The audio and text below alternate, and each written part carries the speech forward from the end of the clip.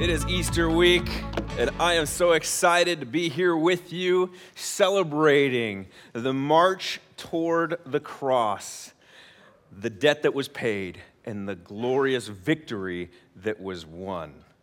I hope you are excited as well. This week, we have a couple devotionals for you. They're at the Welcome Center. They're very, very short, just to kind of help guide you through thinking the deep thoughts of God as we walk through this week. And I pray that'll be an encouragement to you. There are also all sorts of other books we're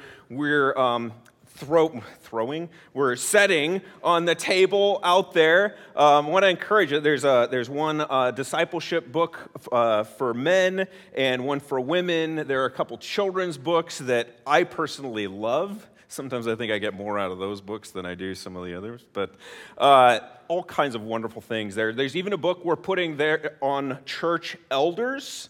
As we start to think about what that really means for us here at Bethany. That's a short one, but a very good read. And if you are in leadership here, you should probably grab that one as well. I'm excited for today. Palm Sunday. We begin like this. On April 10th, 1912, some 2,200 passengers set sail thinking that they had broken free. The first sailing of the largest vessel ever built. The vast open sea off the bow, and that cool, salty air blowing through their hair and through their clothing. Those aboard must have had that feeling of freedom pulsating through their veins. Some were headed for adventure. Some for just recreation, others for opportunity.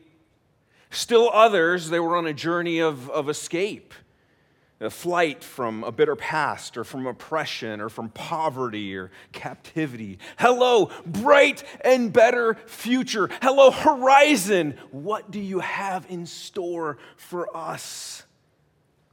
As she pulled out of Ireland's coastal waters and plunged into open ocean, the 882-foot ship and her company had broken free. Or had they? Some 5 days later, the tinkling of crystal, the unbridled laughter, the soft, soothing, melodic rhythms of live music were replaced by shouts and screams and the guttural groans of a hull taking on water and the words, "women and children first." The voyage of freedom had become a cruise of terror. It's rather ironic, isn't it? This morning is all about irony. One of the greatest ironies of all time involved another voyage, a voyage that the Bible describes as happening at the very beginning. In the pursuit of freedom, humanity departed from the safe, still, crystal clear waters of its Creator and found itself enslaved and inflicted and on a voyage straight to the bottom. We now live in a world that's filled with fear. It's filled with disease and distrust and greed and guilt and despair. And like those who were desperate to find their place on a lifeboat, we're all looking for ways to break free. And people look in all sorts of different ways, don't they? They look for freedom by achieving their goals. How do we get there? How do I accomplish my dreams? Some are looking to just make it big, to get everything that they ever wanted. Some, they think that breaking free is standing out from the crowd and becoming that influencer, someone who is known by all.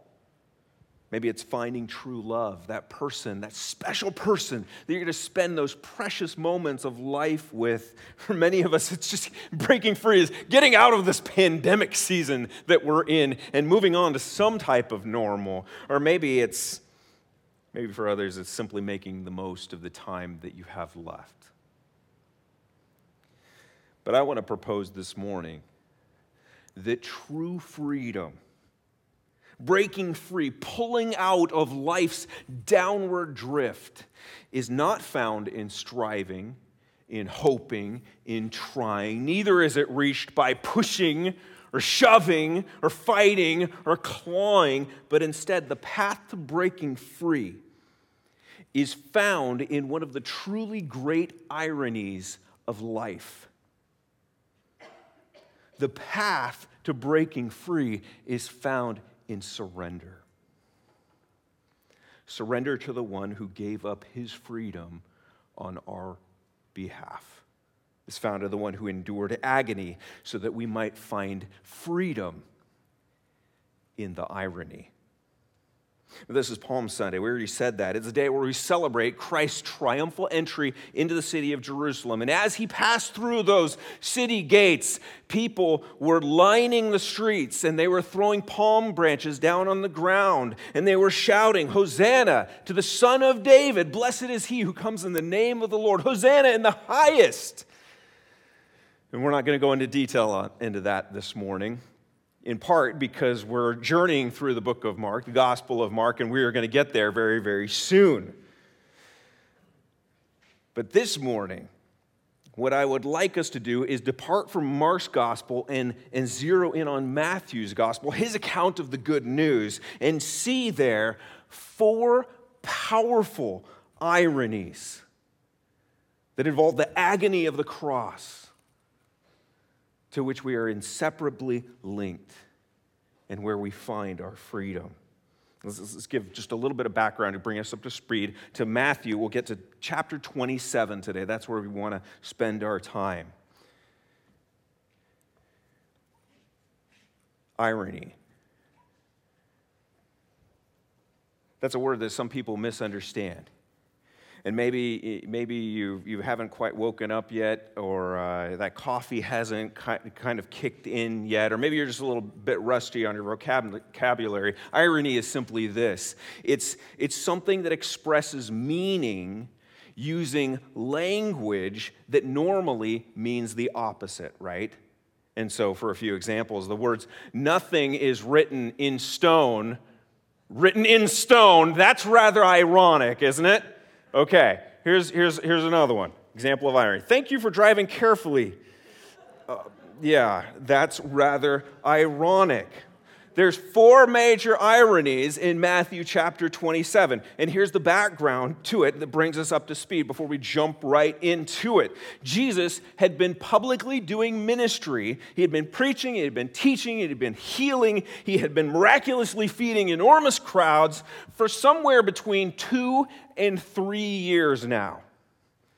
Some had been captivated by his incredible power, by his wisdom, by his teaching. Wow, who is this? What's going on here? Others had made huge personal sacrifices to follow him, to be one of his own, to learn from him as one of his disciples, to be in that inner circle. Still others didn't take too kindly to him, the religious elites. They were not very excited about Jesus. He was a threat to the good thing that they had going in life, and he was an affront to their teaching. And then there were the political powers. Well, they were kind of scratching their heads and wondering whether or not they should be concerned about this guy, because people were attributing titles to him like King or Messiah or Lord. And these things were starting to sound the alert. Is this a guy who might start some type of rebellion here? We know what we do with those kind of people. We eliminate them. So, at this point in Matthew's gospel, in chapter 27, Jesus had been arrested. He was bounced through the courts. He was found guilty of treason. He was bound for execution. And in verse 27 of chapter 27, we find the Roman soldiers, they're making preparations for Jesus' crucifixion. Now look with me at Matthew 27, verse 27. It says this, you can follow along on the screens or in your Bibles. Then the soldiers of the governor took Jesus into the governor's headquarters, and they gathered the whole battalion before him. They stripped him, put a scarlet robe on him, and twisting together a crown of thorns, they put it on his head and put a reed in his right hand, and kneeling before him, they mocked him, saying, "Hail, King of the Jews!" And they spit on him and took the reed and struck him on the head. And when they had mocked him, they stripped him of the robe and put his own clothes on him and led him away to crucify him. Now, Jesus had already been flogged at this point. That's how the Romans did crucifixion. They did the flogging first. That was their MO. But what the soldiers are doing here is not part of the norm. This is something special that they're doing for Jesus. A little something extra. We're just having a bit of fun. We're just messing around here. And they strip him naked. And they place a robe on him. They fashion this crown of sharp thorns, and they cram it down on his head, and then they put the stick in his hand as a scepter. And they proceed to belittle and mock. Here he is. Here is that would-be king who thought that he could usurp the throne of the most powerful nation on the planet. All hail, King of the Jews. If that wasn't enough, in verse 37, Matthew tells us that something was nailed up onto that cross above Jesus' head. It was the titulus, it was the accusation, it was the charge against him, and it read this: "This is Jesus, King of the Jews." For the Romans, this was delicious irony. Here's your so-called king. Check him out. There he is on this wooden throne we've made for him. Other people were joining in as well. The religious leaders, verse 42 tells us the chief priests, the scribes, the elders, this is exactly what they wanted. And they called him King of Israel. You know, the mockery goes on today, doesn't it? Some 2,000 or so years later, people continue to mock Jesus. This idea that Jesus was someone special? Yeah, right. The words Jesus Christ, when they're uttered frivolously, they're in effect a declaration that the one who would be worshipped is nothing more than a swear word. Nothing more. How ironic. The sacred, royal, holy one, Jesus, turned out to be a nothing, a nobody, a laughing stock. Irony. You see, there's a deeper irony going on here. An irony that Matthew goes to great lengths for us not to miss. It's an irony that's essential for anyone who desires to experience true freedom. It's one that reveals the man who was mocked as king, that he actually was the king. And not just a king, but the King of all kings. That's what Matthew wants us to see here. In the very first verse of Matthew's gospel, he writes, "This is the genealogy of Jesus Christ, the son of David, the son of Abraham." When he wrote those words, Matthew was intentionally linking Jesus with the royal line here. He's the great king that was promised in 2 Samuel 7 by Nathan the prophet. He would be the one who would establish the throne of David forever. 300 years later, the prophet Isaiah would write of one who would come and sit on that throne of his father David, and he would be called what? Wonderful Counselor, Mighty God, Everlasting Father, Prince of Peace. Matthew, he wants his readers to understand, to see that the long ago foretold king has finally come. And so in verse 2, he records the Magi saying, "Where is the one who has been born King of the Jews?" As Jesus goes around teaching, what is the thing time and time and time again that he talks about? He talks about the kingdom. When Pilate, the governor of Judea, asked, "Are you the king of the Jews?" And Jesus said what? "Yes, it is as you say." And as he hung on that tree, beaten, bloodied on the cross, it appears that Jesus had absolutely no kingly authority about him, right? I mean, kings, they sit on thrones. Kings, they say the word. They motion with their hands, and mountains move, right? They turn their wrists, and people live or they die. That's not how people saw Jesus. This so-called king, could he even turn his wrists? They were permanently fixed to a wooden beam. This guy is an utter and complete failure, the worst, the most inept, the most impotent king that has ever lived. The disciples must have been thinking something similar, or at least wondering. They had thought that Jesus was going to be their way to the top. So let's hang out with him, and the way is up.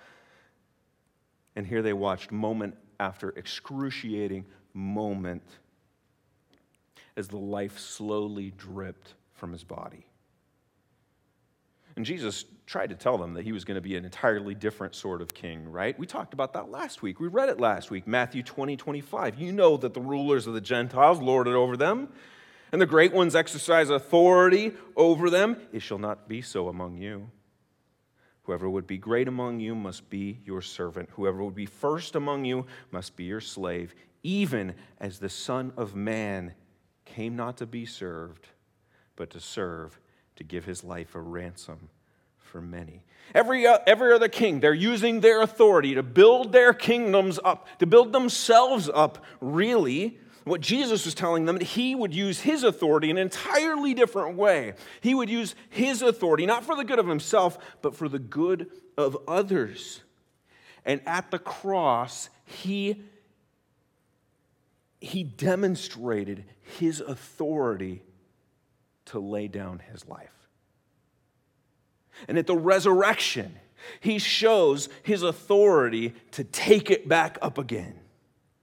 And just before Jesus left his disciples in Matthew 28, do you remember this? Of course you do. All authority, he says, all authority in heaven and on earth has been given to me. His kingship was not over a land or a nation, but over all lands and all nations.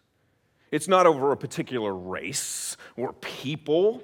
It's over all peoples, every single one of them. His rule is not limited to a particular chapter in history. No, it goes on and on and on into eternity. The first critically important irony is that the man who was mocked as king actually was the king. There's no true freedom apart from the recognition that Jesus Christ is the King of all kings. In the agony of the cross, there is spectacular irony. Is Jesus your king? Let's move on to the next irony. Verse 32. As they went out, they found a man from Cyrene, Simon by name. They compelled this man to carry his cross. And when they came to a place called Golgotha, which means place of the skull, they offered him wine to drink mixed with gall, but when he tasted it, he would not drink it. And when they had crucified him, they divided his garments among them by casting lots. Then they sat down and kept watch over him. And over his head they put the charge against him, which read, "This is Jesus, the King of the Jews." Then 2 robbers were crucified with him, one on the right and one on the left. And those who passed by derided him, wagging their heads, saying, You who would destroy the temple and rebuild it in 3 days, save yourself. If you are the Son of God, come down from the cross. You can't, can you? Because you're powerless. You're powerless, absolutely powerless. Look at you up there. On the way to the crucifixion, Roman soldiers would have the condemned carry the horizontal beam, cross member of their crosses to the place of execution. And there they would either have their wrists strapped to it or nailed to it before being hoisted up on the vertical beam. Here in Matthew 27, Jesus is so weak, he can't do it. Another victim had to. The loss of blood from the floggings, from the crown. When you get a head wound, you know how bad that bleeds. Jesus had bled to such an extent that his strength was sapped. And they strip him of his clothes, completely exposed. Exposed to the elements, more importantly, exposed, humiliatingly exposed to the masses. To everyone watching, as Jesus was put to shame, they would have seen a man who appeared utterly and completely incapable of defending himself. Can't do anything. Not only is he naked, his ravaged body is hanging there, but there's nobody who can help him. If there are any followers left that would hope to rescue him, well, that's not even an option here, because the Romans realized over time that sometimes friends of the condemned would sneak in later on. They'd take him down from the cross and then they'd hide him. No, we're not going to stand for that. We're positioning guards here. This is the end. They will see it through to the end. D.A. Carson writes this: Jesus has no hope, none whatsoever. Suffering immeasurably, shamed intolerably, broken in body and spirit, without any prospect except for the release of death, Jesus hangs in shame on that wretched cross, utterly powerless. And that's when the onlookers, they just start shaking their heads. There he is. There he is. This guy, he said he was going to destroy the temple. He was going to rebuild it in 3 days, which everyone knows is impossible. He can't even save himself. Some son of God he is. Everyone knew the temple took forever to build. Construction back then isn't what it is today. Great buildings, they sometimes took a lifetime, sometimes longer than a lifetime. The great cathedrals in Europe, the designers don't even get to see their completion because these things take so long. But the temple was even more complicated of a build than that. No chisels, no hammers could be used to adjust stones, to make them fit on the site. They had to do all that off-site. And then they'd haul all these massive stones in from out of town. And then what if one didn't fit? Well, send it back. Delays. This thing took forever. How ironic is this, the crowd thought? The one who said he was going to rebuild the temple can't even pull himself down. What a joke. But Matthew knows that when Jesus was talking about the temple, he wasn't talking about the temple. You know what I mean? He was talking about the place where God would bring himself and sinful people back together. That's what the original temple symbolized. That's where sacrifices were made. This is where we make restoration with God. Well, there's a new temple in town now. Jesus is talking about his body. Was Jesus' body the temple? Well, not up until that point. When he hung on the cross, that's when his body becomes the temple with all of its proper functioning, because that's where his body was sacrificed for the atonement of the sins for everyone who believed in him. The cross was the altar. His body was the sacrifice that would bridge the gap that Corey was just talking about a second ago, about the gap between us and God, the created and their creator. And because this was taking place right then and there, Jesus' body was the temple to end all temples. And here there's a second important irony for us to grasp. You see, to every one of those witnesses there, they saw Jesus as powerless, pathetic, and yet in all reality, as the life slowly drips from his body, his sacrifice would empower him to defeat the greatest enemy of all time, our sin. My freedom, your freedom was secured when the man who was utterly powerless made himself astonishingly powerful.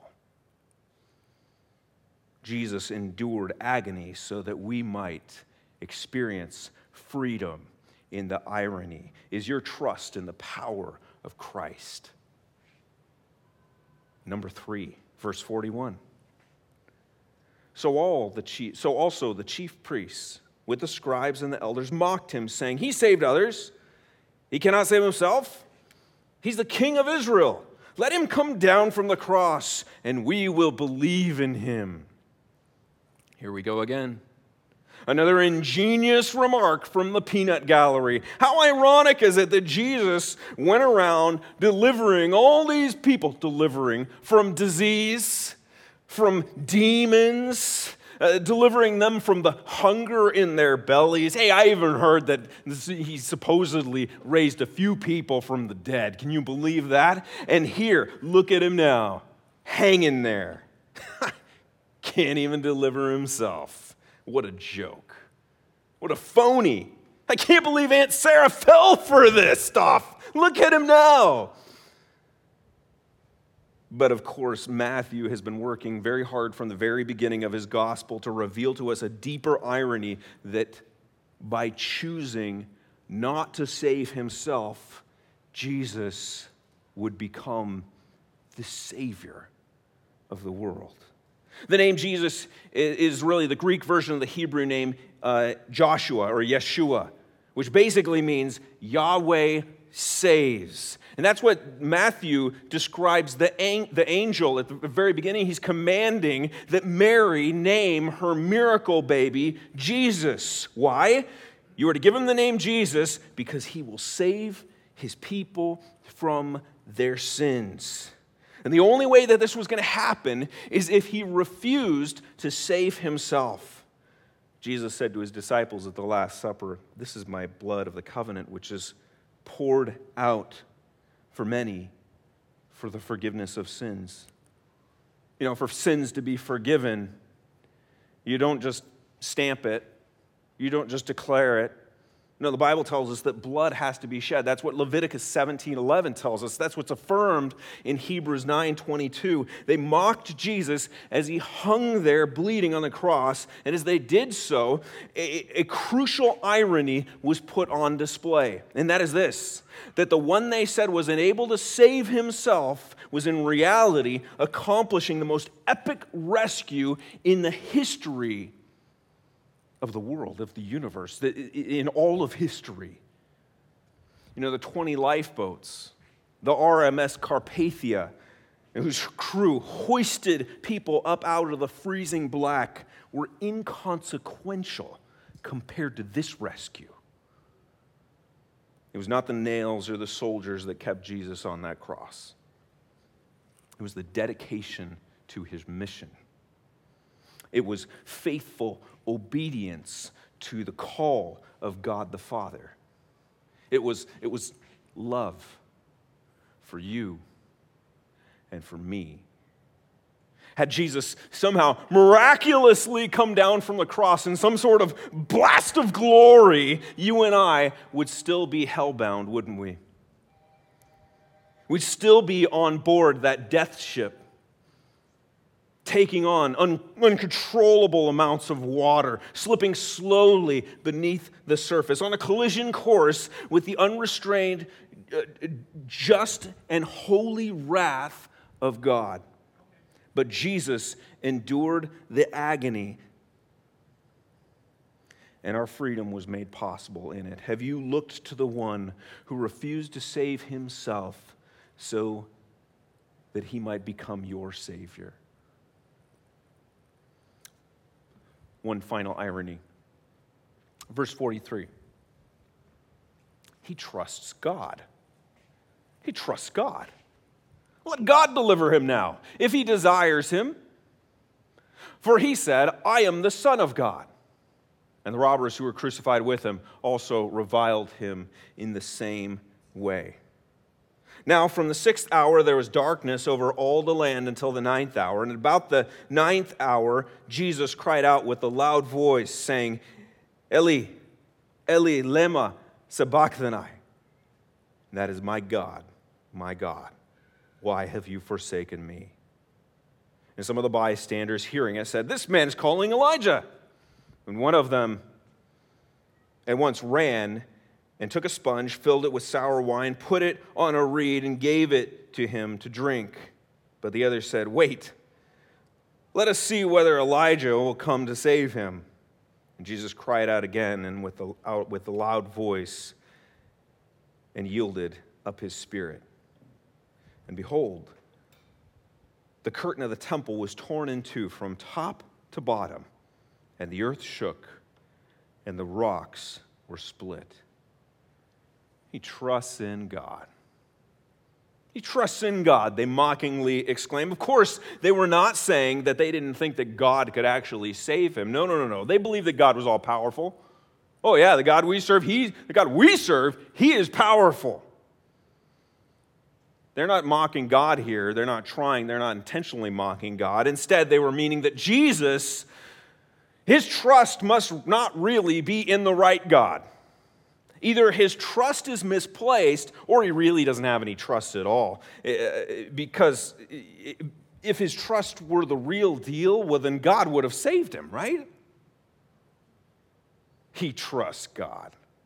You got to be kidding me. Yeah, right, he trusts God. Some people have suggested that when Jesus cries this out, my God, why have you forsaken me?" That's the point where Jesus finally cracks. He's finally had enough. He finally succumbed to the pressure of all this incredible weight that was on him, the horrific things that are happening. Yeah, Jesus finally broke, and they point to this, and they'll say that if Jesus struggled in that way, see, don't be too hard on yourselves when you lose faith when the going gets tough. See, it can happen to anyone. It happened to Jesus. But the reality is that this cry was not an expression of faithlessness. And I don't have time to go into the details and explain all of that. There are numerous reasons. We can talk about that later. But this cry is a cry of despair that a person endures as they experience the reality of the separation that sin creates between them and God. Now, someone asks, well, how can that be? How can Jesus, the second person in the Trinity, be separated from God the Father? How does that work? How can he experience the displeasure of the one who is eternally pleased with him? And even in that moment, Jesus was doing what God the Father had asked, and he's glorifying God in his actions. How does all that work? I struggle to come up with an answer for that. Even D.A. Carson writes, "We hover breathless at the edge of the mystery of the Trinity as the triune God's matchless love is displayed in the sacrifice of the cross and the penal substitutionary death of the eternal incarnate Son of God, Emmanuel, God with us." The agony that Jesus Christ endured was the agony that you and I deserved. They said mockingly, he trusts God, thinking that was absolutely not the case. He doesn't trust God. And yet the great irony is that even though they didn't know it, they were actually exactly right. Jesus endured our despair precisely because of his unwavering and unshakable trust in God the Father. Now, we live in a world where more and more people seem to think that breaking free is about standing up for yourself. It's about demanding your rights. It's about making sure that you get yours, doing all you can to save yourself, and letting everyone else fend for themselves. You can imagine what it was like to try and get on a lifeboat.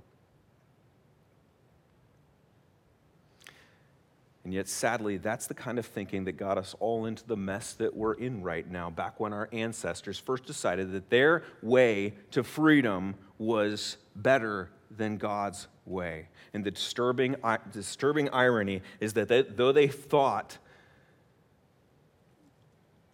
they were going to be free. They ended up becoming slaves to a master that would weigh them down and take them and their children straight to the bottom. Not a happy thought. Thank God he had a deeper irony. Thank God that there was a more powerful irony. It's the glorious, ironic plan that he had before even any of this began. It's the irony that breaking free from our enslavement to sin is found only as we surrender to the one who gave up his life on our behalf. The man who was mocked as king actually is the king. The man who was seen as utterly powerless is infinitely powerful. The man who didn't save himself is himself the Savior. The man who endured despair trusted fully in God that we might enjoy eternity free from despair. Jesus endured agony so that we might find freedom in the irony. Have you found that freedom? Maybe you're not even here in this room. Maybe you're watching through the lens of this camera and you're watching online. Have you found that freedom? Have you come to the place of saying, I give up.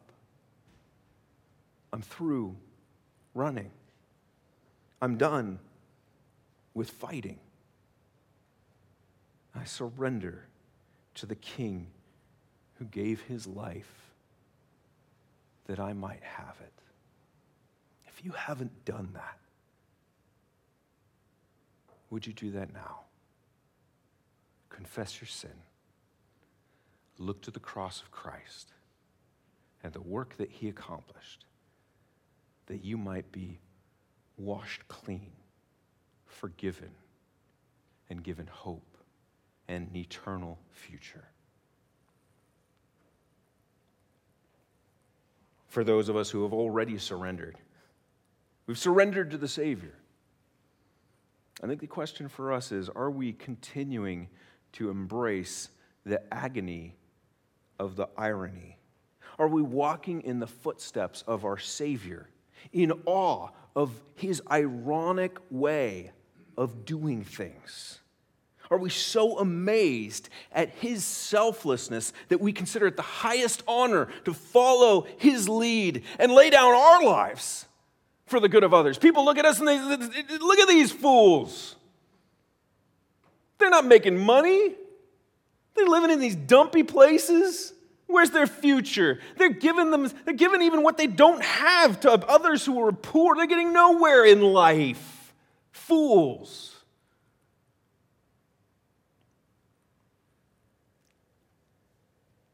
And yet we hear the words resound in our minds. He is no fool who gives what he cannot keep to gain what he cannot lose.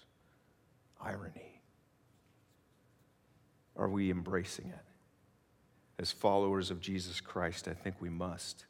As followers of Jesus Christ, may we fully embrace the freedom that is found in surrendering to him and gloriously laying down our lives for those he loves. Lord, we confess to you this morning this is not the way we often think. It is not the way we often behave. Lord, we're much more like that 9-year-old boy who thought to himself, well, if Christians are the victorious ones, then why don't we win? And why can't we just go out there and fight it all and declare victory for Christ? Lord, I didn't understand back then.